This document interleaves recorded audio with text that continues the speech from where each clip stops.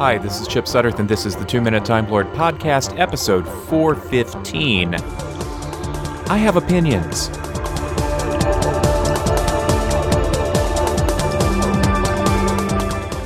Page 61 of the landmark 500th issue of Doctor Who magazine. Interviewer Benjamin Cook asks about the casting process that led to Pearl Mackie as the new companion, and showrunner Steven Moffat responds, quote, "We decided that the new companion was going to be non-white, and that was an absolute decision, because we need to do better on that. We just have to."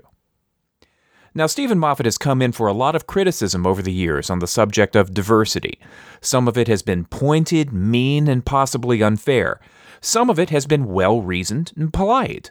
Some of it has been detailed and specific, quote, "The next Doctor should be a woman." And some of the criticism has been unhinged and even threatening. Rhetorical question here. Did all of that criticism have the same value? Of course not. Threats are not valid criticism. They're the weapon of the bully. But is every fan who gets on the internet to voice their opinion just as bad as the bullies? Columnists like Devin Faraci at Birth Movies Death and Jesse Hassinger at the AV Club have blurred the lines to an embarrassing degree. They took the whacked-out and dangerous threat a supposed former Marine sent to a Marvel Comics editor over a Captain America plot, and they took the hashtag campaign to give Elsa a girlfriend in Frozen 2, and they even took fan fiction, for God's sake, and they bundled all of them together under the banner headline of fan entitlement. And that's just nuts. Take out threats and harassment, which no sane person would defend, and what you have left is communication. The amazing and threatening thing about being a fan of anything right now is that we can connect with each other from Twitter to Tumblr to Facebook and beyond so easily. The same democratizing technology that allows media companies to market to us gives us the chance to respond, network, and create. Podcasts, essays, fan fiction, even hashtag campaigns. The only difference from the mimeographed fanzine and old convention days is the scale.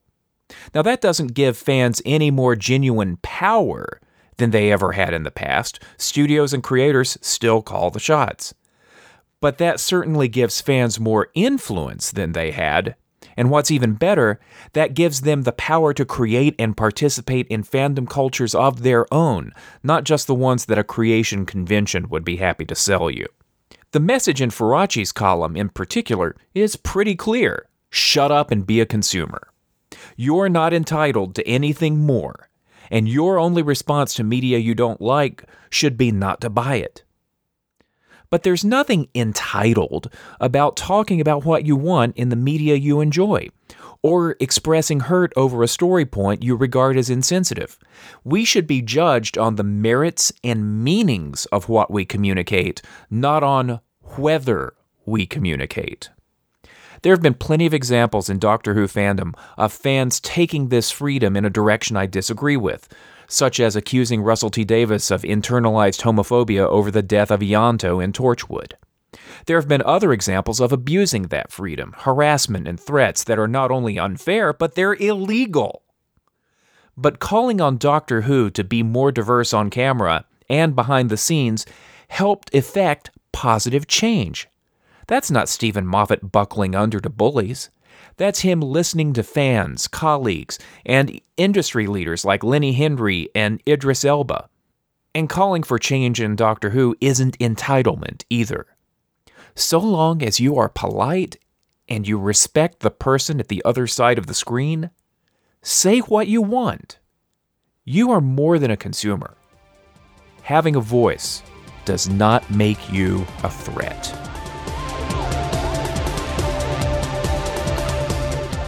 And that's 2MTL, episode 415. Next time on the 2-Minute Time Lord podcast, a guest appearance by Alyssa from the Whovian Feminism blog. She's got some interesting things to say about representation and finding herself in Doctor Who. I hope you like it. In the meantime, more episodes, for the next month anyway, are available at TWOMinutetimelord.com, on iTunes, And I'm on social media at numeral 2-Minute Time Lord. That's Twitter and Facebook. Thanks for listening, and let me know what you think at the website.